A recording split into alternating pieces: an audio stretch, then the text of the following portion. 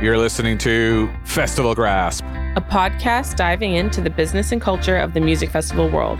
With your hosts, Mario and Shanae. All right, welcome everybody to the newscast. In this week's edition, Coachella's Radius Clause lawsuit moves forward after overturned legal decision. European club promoters create a virtual nightclub to stimulate Berlin's party scene. And they turned away 40,000 people on its first night. Burning Man Internet Radio on air in the multiverse, a call for participation, and the virtual Burning Man 2020 Spotify playlist. New program aims to create opportunities for deaf and disabled people in the music industry. We need to talk about plague raves. Oh my goodness. Illegal raves attract 10,000 plus people in France. Illicit Brooklyn raves. Raves everywhere. It is a gong show. But first, Wuhan trolls the rest of the world with a massive EDM party. And here's what we have to say about it. Wuhan, the city of coronavirus patient zero, has not only gone back to normal daily behaviors, but held a giant EDM pool party for thousands of attendees. China defends Wuhan in the media. They had a state-imposed lockdown for 76 days where residents couldn't leave their homes, not even for groceries. And they haven't seen a single case since mid-May. In May, when 6 cases were reported, the city rolled out 6.5 million tests in only 9 days. Now, I'm sure this feels like a huge slap in the face for the United States, but without strict laws surrounding social distancing and efforts to reduce the spread, the U.S. has more coronavirus cases worldwide and continues to have an upward trajectory, meaning it'll be a long time before we see large-scale music festivals making a comeback. Yeah. Whew. They definitely are rubbing it in the face of the world stage here, but if their scientists and their doctors deemed that it was ready to reopen and that they could have these massive gatherings without fear of an outbreak, then they deserve it. Yeah, absolutely. I think that they did their due diligence right at the beginning. They've shown that for months they haven't had new cases, so they're not concerned in the moment about a second wave. I don't see why they can't go back to normal instead of pushing when they weren't ready and then creating a second wave. I think what happened was that the photos caused a lot of envy around the world, and there were some, tweets here that got captured in this one article by Matt Cohen here in Bro Bible. And some of them were, I guess just reactions, but I think it caused a bit more anger towards Wuhan in general from those who are potentially misinformed or are skeptical that this was not their fault. It gave them reason to think that the residents of China in general, the Chinese virus, just gave more gas to the fire of feeling like this was all a bit of a joke or a prank that they've played on the rest of the world. Yeah, absolutely. I think that you're right. People were envious. And also it just, without all the information, people are going to make an immediate reaction based on judgment instead of facts. Next up, Coachella lawsuit over restrictive radius booking clause moving ahead. This reported in the Mixdown article written by Brian Aboggiano.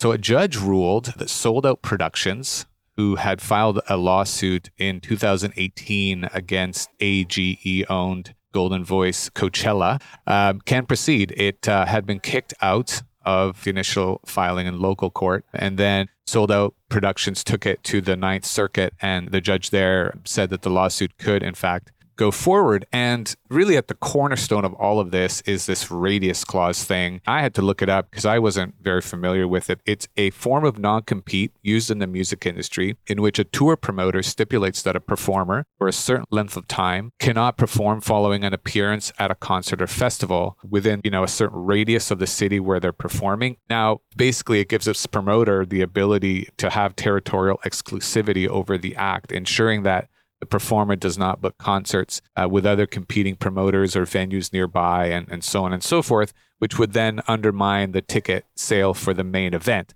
And Coachella argued that, they instituted this, I believe, back in 2014. And according to the court documents, the acts that were not allowed to perform, the time restriction was between December 15th and May 1st. And of course, Coachella takes place between the 2 weekends in late April in Indio, California. And the Sold Out Festival is more than 1,000 miles away in Portland, Oregon. And at the time, Golden Voice released a statement defending their practices. They said radius clauses are common in the concert business, where promoters take a great risk and spend huge sums of money to produce marquee festivals, tours, and other shows.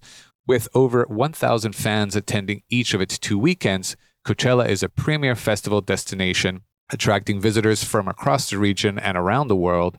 The producers of Coachella will vigorously defend against this lawsuit, which calls into question a long-standing industry practice that is crucial to our ability to continue offering fans the unrivaled experience which Coachella has been known for. Now, Shanae, the critics in favor of this clause agree with the intent of organizers to protect their investments. But on the other hand, they also point out, well, I guess the opponents point out, that there's a huge possibility for mismanagement of this clause because of the profit-oriented mentality that can occur when it comes to these large-scale events and their protectionism. Now, a lawyer representing Sold Out said in a statement, "We expect that after complete discovery, a jury will find that Coachella's radius clause is unreasonable and that AEG's use and abuse of that clause to hurt local music festivals was unlawful." And what they're saying is not necessarily that the radius clauses in general should not be upheld or that they're in jeopardy of not being used moving forward. It's simply that they said, listen, we're 1,000 miles away in Portland, Oregon, and you are, way down south in Southern California, Indio, where Coachella takes place. And that it's a bit unfair for you to set your radius this far. You're really hurting us, and we're a small festival. How do you feel about all of this? Yeah, I think that it's always going to be a case-by-case basis for radius clause because some are reasonable and some are not. And I think that this one with Coachella is very unreasonable. I don't think having, one artist 1,000 miles away is going to affect Coachella's profit margins. And it's gonna, I don't think somebody's gonna say, oh, well, I just wanted to see this one DJ, so instead of going to Coachella, I'm gonna go 1,000 miles away to this small festival I've never heard of. If people are going to Coachella, 9.5 times out of 10, they're going for the brand of Coachella. So I think it's just a power play. I think it's just them trying to prove that they have control over this industry. And I don't think it's really appropriate or fair. I hope that a jury does also see that, because with a large corporation, it's not breaking their bank. It's not affecting them. Agreed. Listen, we are going to dive into the festival business world, and this would be one of the topics that we get into. There is a quote here from a talent agent, Tom Windish, who wrote that he feels that there's a mentality in the live events industry where if you don't have 75,000 people at your event, it's a failure.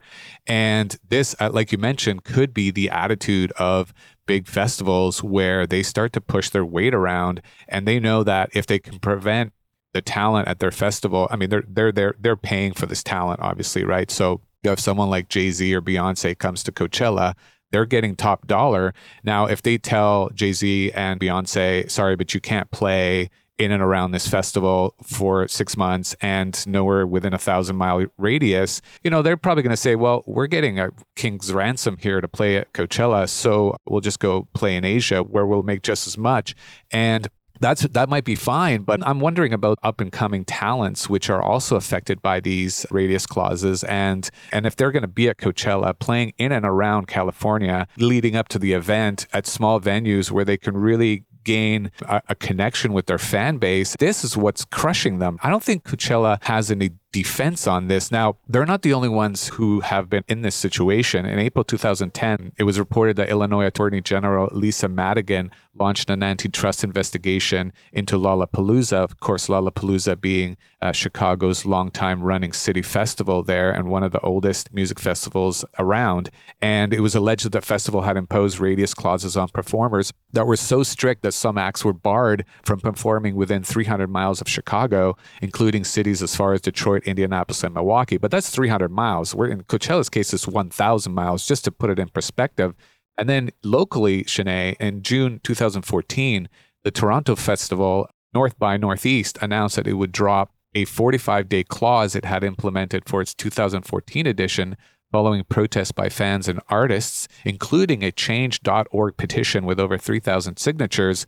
And the particular emphasis was on its effects on emerging artists, like we just talked about. Now, in this case, North by Northeast marked the first time that the event was held just weeks after the Canadian Music Festival. And so it was thought that they were implementing this radius clause to protect them because now the two musical events were closer than they had been before. Now, there's other instances of these radius clauses, but in all situations, I think what it comes down to is you have to protect the young up-and-coming musical talent, and you have to allow for this money from fans to trickle into the economy across the entire areas where these musical acts can play. And power and money grabbing by large corporate-owned festivals is no bueno.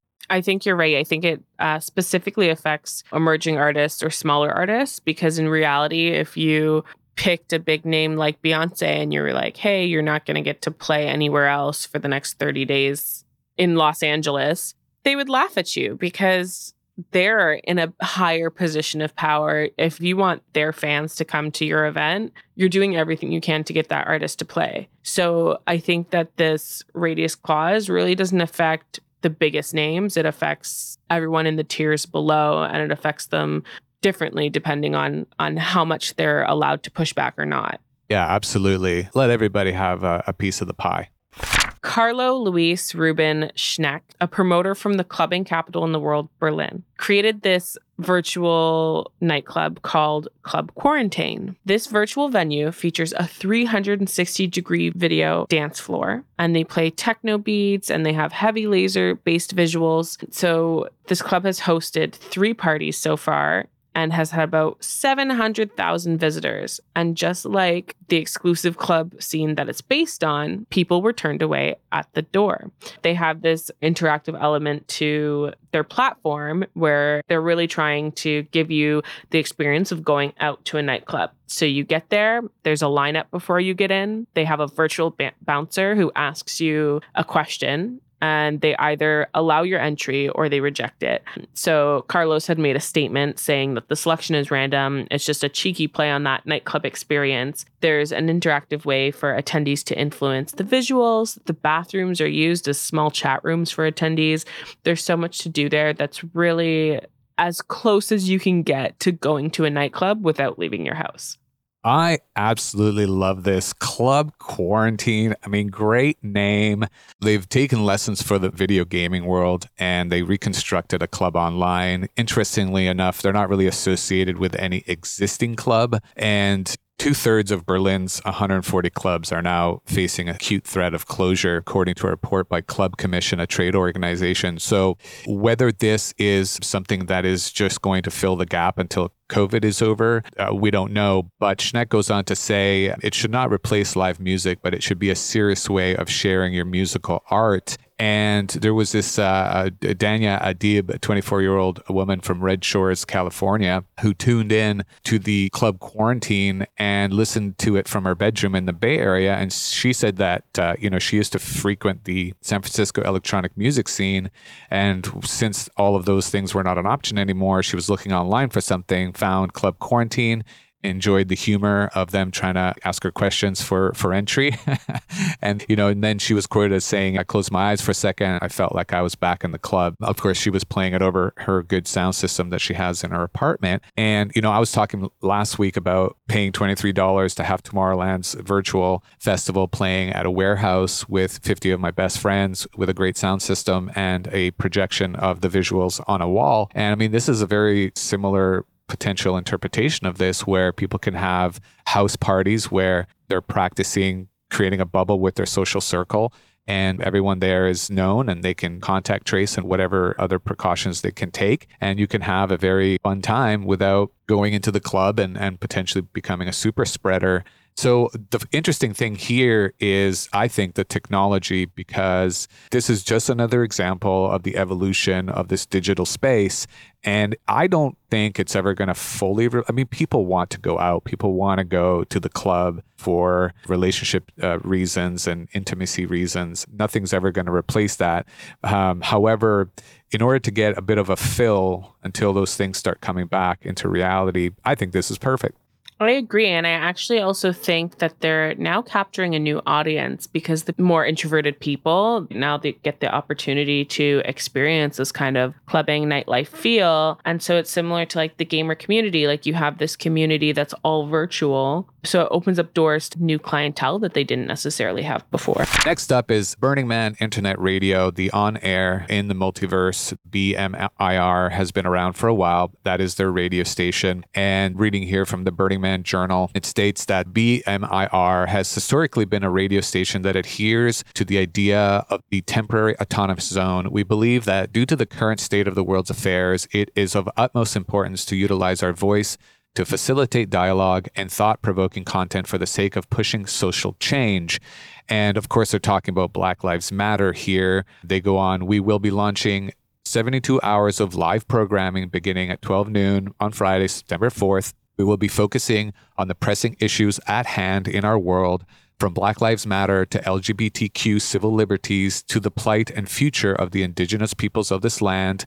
We desire to use our trusted medium to give a voice to those that need to be amplified at this paramount intersection of space and time. Topics to be addressed include, but are not limited to, the alternative history of America, reparations, POC in the workforce, removing symbols of hate, racism as generational abuse, police brutality, laws and sexuality, race and the media, being Black at Burning Man, white privilege, the history of Black music in America, and what we can do collectively to create a better future together. I mean, again, front line on the culture of music festivals is Burning Man. Yeah, definitely. I think that it's great that they're vocalizing their need to amplify voices of the Black community, Indigenous community, people of color. So it'll be great to see what they impose in the future to now call to action what they've said that they want to provide people with. Yeah, absolutely. Then they have this call to participation to any Black, Brown, Indigenous, and people of color. It could be burners, but it could be people outside of the Burning Man if they happen to hear about this, because, you know, whoever turns into this radio station might be already in the community. So it's an audible project with an upper time limit of 5 minutes. And essentially, you are reading a letter to the community and speaking about anything you want to, essentially, and then they will weave it into a single production and play it on air with no interruption. I think this is great. I'm really interested in getting through some of that content. 72 hours sounds like a lot, but I will definitely try to get a little bit under my belt for that. I will say one more thing here. There is a quote that says, "There is no default world unless we default." BMIR is taking a stand as the voice of the man to stop our default and build a more inclusive burner community, raising up the voices of those who have been silenced and empowering the burner community to destroy complacency with fierce action. Yeah, I think what's beautiful about what Burning Man's stance is right now, you mentioned they're not voicing their opinion. They are by including this initiative in their platform, but they're not being the ones to talk for oppressed people. They're saying, we want you to talk for yourselves, but we want to give you the platform to do it. Yeah, brilliant move. Absolutely brilliant move. Not surprised. The Burning Man community and the brain trust that runs them is spot on once again. A new initiative has been launched to create opportunities for deaf and disabled people within the live music industry. The not-for-profit organization, Attitude is Everything, partners with the National Lottery Community Fund to spearhead Beyond the Music, a program that seeks to gain representation for those who wish to work in the industry and have historically been underrepresented. This 3-year program will provide the necessary tools for building skills, experience, support, and contacts required to work or volunteer in the music industry. They also offer training resources and guidance for music businesses to better equip themselves for inclusivity within the working environment. Yeah, you know, you've talked a lot about this, and we're going to have a deep dive on it in our deep dive series, the bi-monthly program. You know, look, festivals and just the general entertainment industry and the music industry can't have a stance that deaf and disabled people cannot be a part of their sector and industry. But clearly, that is something that they need to extend a support mechanism to. And this is a great step in that direction. Definitely.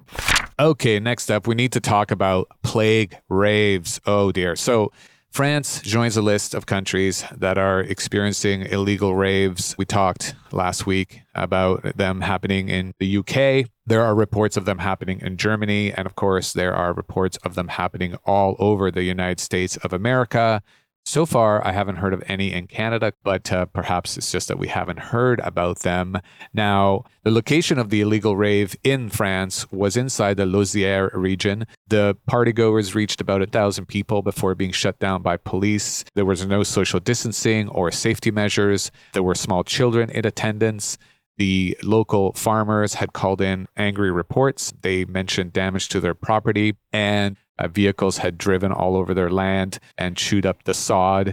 And authorities, when they showed up, realized that they couldn't just send people away. People had been drinking. They were obviously on drugs, apparently, or at least some of them were. And so when authorities deemed that it was unsafe to scatter them, they set up testing facilities, handed out water, face masks, hand sanitizer, and they tried to take care of the situation and prepare people to be let out properly in a safe manner. So kudos to the authorities there in France who took it upon themselves to act responsibly. Now, back in the US, there are reports of 1,500 people attending the Litnik 20 rave. The majority of the people there were not wearing masks. They partied into the early hours of Monday, August 10th. And following the event, the park was reportedly left in shambles. CBS New York called it a wasteland. The spokesman for the park department said illegal gatherings like the one held last night present significant challenges for safety. One of the event's hosts, Kyle Rhodes, told the New York Post that the party was organized to give back to the people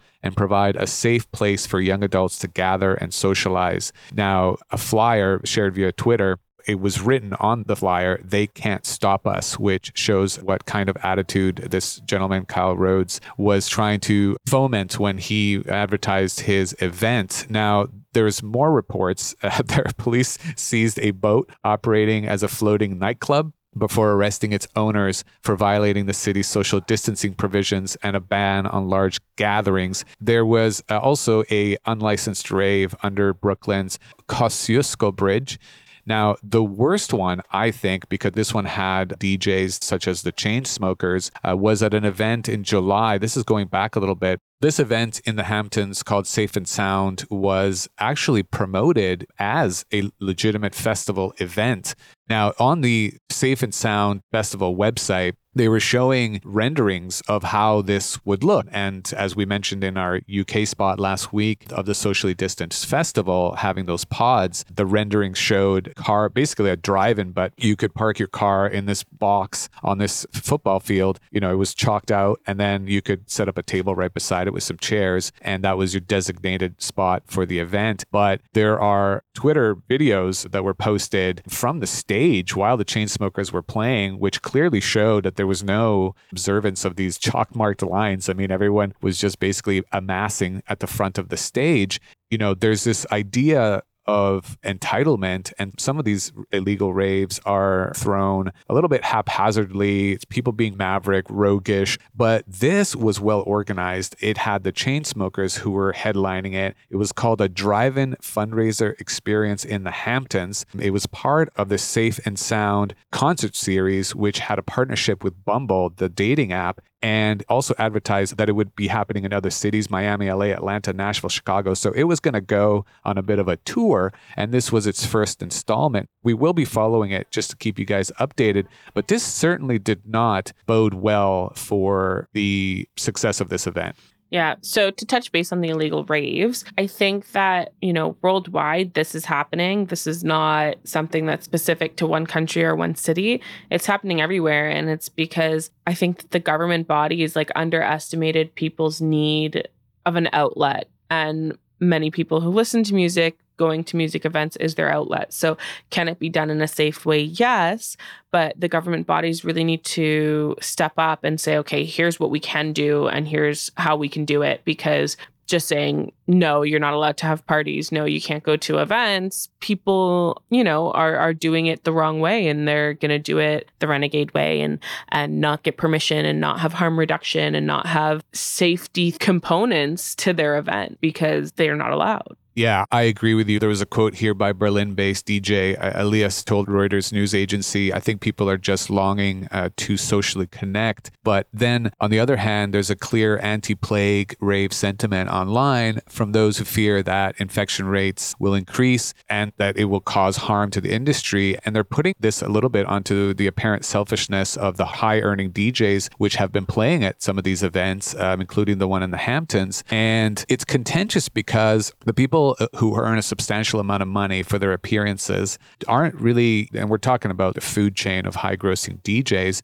they're the least likely to actually need the money. I mean, they've got bank accounts, I'm sure, that are filled. I mean, unless they have incredibly high expenses and they're burning through their cash, then they're probably going to be okay. So it's almost like the richest 1% of the DJs are now directly affecting the livelihoods of the 99% of smaller DJs who will be unable to return to work because their countries are cracking down even further, or just eliminating events and just going draconian, no clubs, no musical gatherings, even these drive-ins that are getting ruined by these supposedly organized, well-to-do companies are now going to be frowned upon because officials that are interested in protecting their populace will see the scam that they're perpetrating or the lack of adherence to the regulations and might just drop the hammer on all of these events and revoke all the permits. So if things don't proceed properly in an organized fashion and the responsibility isn't being directly placed not only on the event producers but also on the DJs who have power to say, no, we're not going to support your festival here because there's a pandemic happening.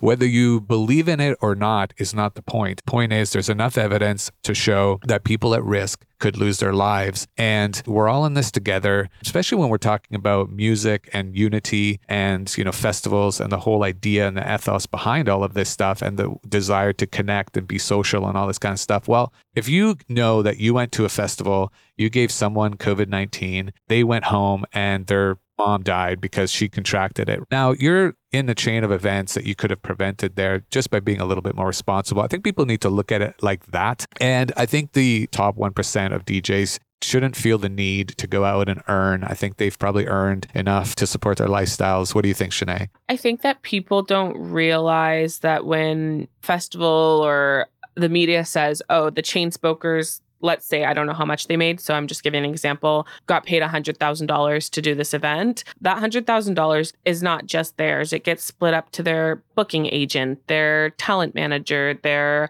tech crew, their audio crew, anybody who they work with. It gets split up between that. Yeah, there's a difference when, somebody's making $1 million at an event, but I think right now that's not necessarily the case. From at least what I've seen, it's still fairly small DJs that are going out and trying to stay relevant. But I think that they should look and decide, what do they stand for? Because you're right, if they're going to these events and they have no regard for social distance measures and they are like, oh, get out of your cars, guys, let's jump around, or whatever they do to hype up the crowd, if they're not doing it in the way that the government has asked of them, they probably just shouldn't do it. That being said, I did go to a drive-in event this past weekend, and while they had their media crew walking around, when their media crew would get to certain groups, they'd get them to get out of their car and dance around.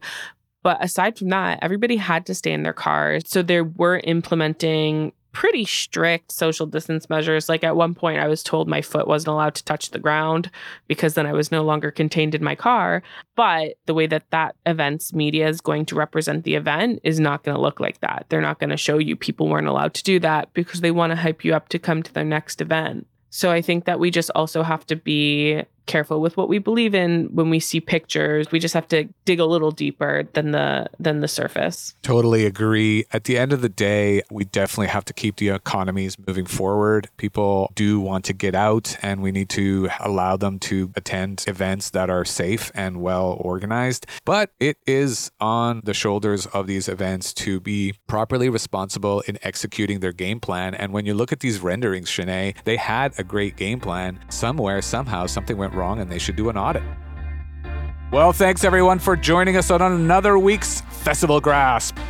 Make sure to subscribe on Apple or Google Podcasts, Spotify, or via your chosen podcast collector so you'll never miss us talking into your ears again. And while you're at it, if you find value in what we are discussing, rate us on Apple Podcasts. It's like telling a friend about it, but better. And it gives us a chance in that big old world out there. I know we're just getting to know each other, but come on, show us some love. We're here for you, you're here for us, so let's do this thing. To sign up as an expert guest on the show, to leave us a question or message, or to jar tip your support, follow the appropriate links in the show notes. Be sure to keep tuning in weekly for our music festival newscast and subscribe to Deep Dives, our bi-monthly in-depth topical discussion show with interviews and guests that will bring you insight and knowledge. Link in the show notes. This podcast edited by GBA Recordings. For me, Mario. And Shanae. See you next time. Bye.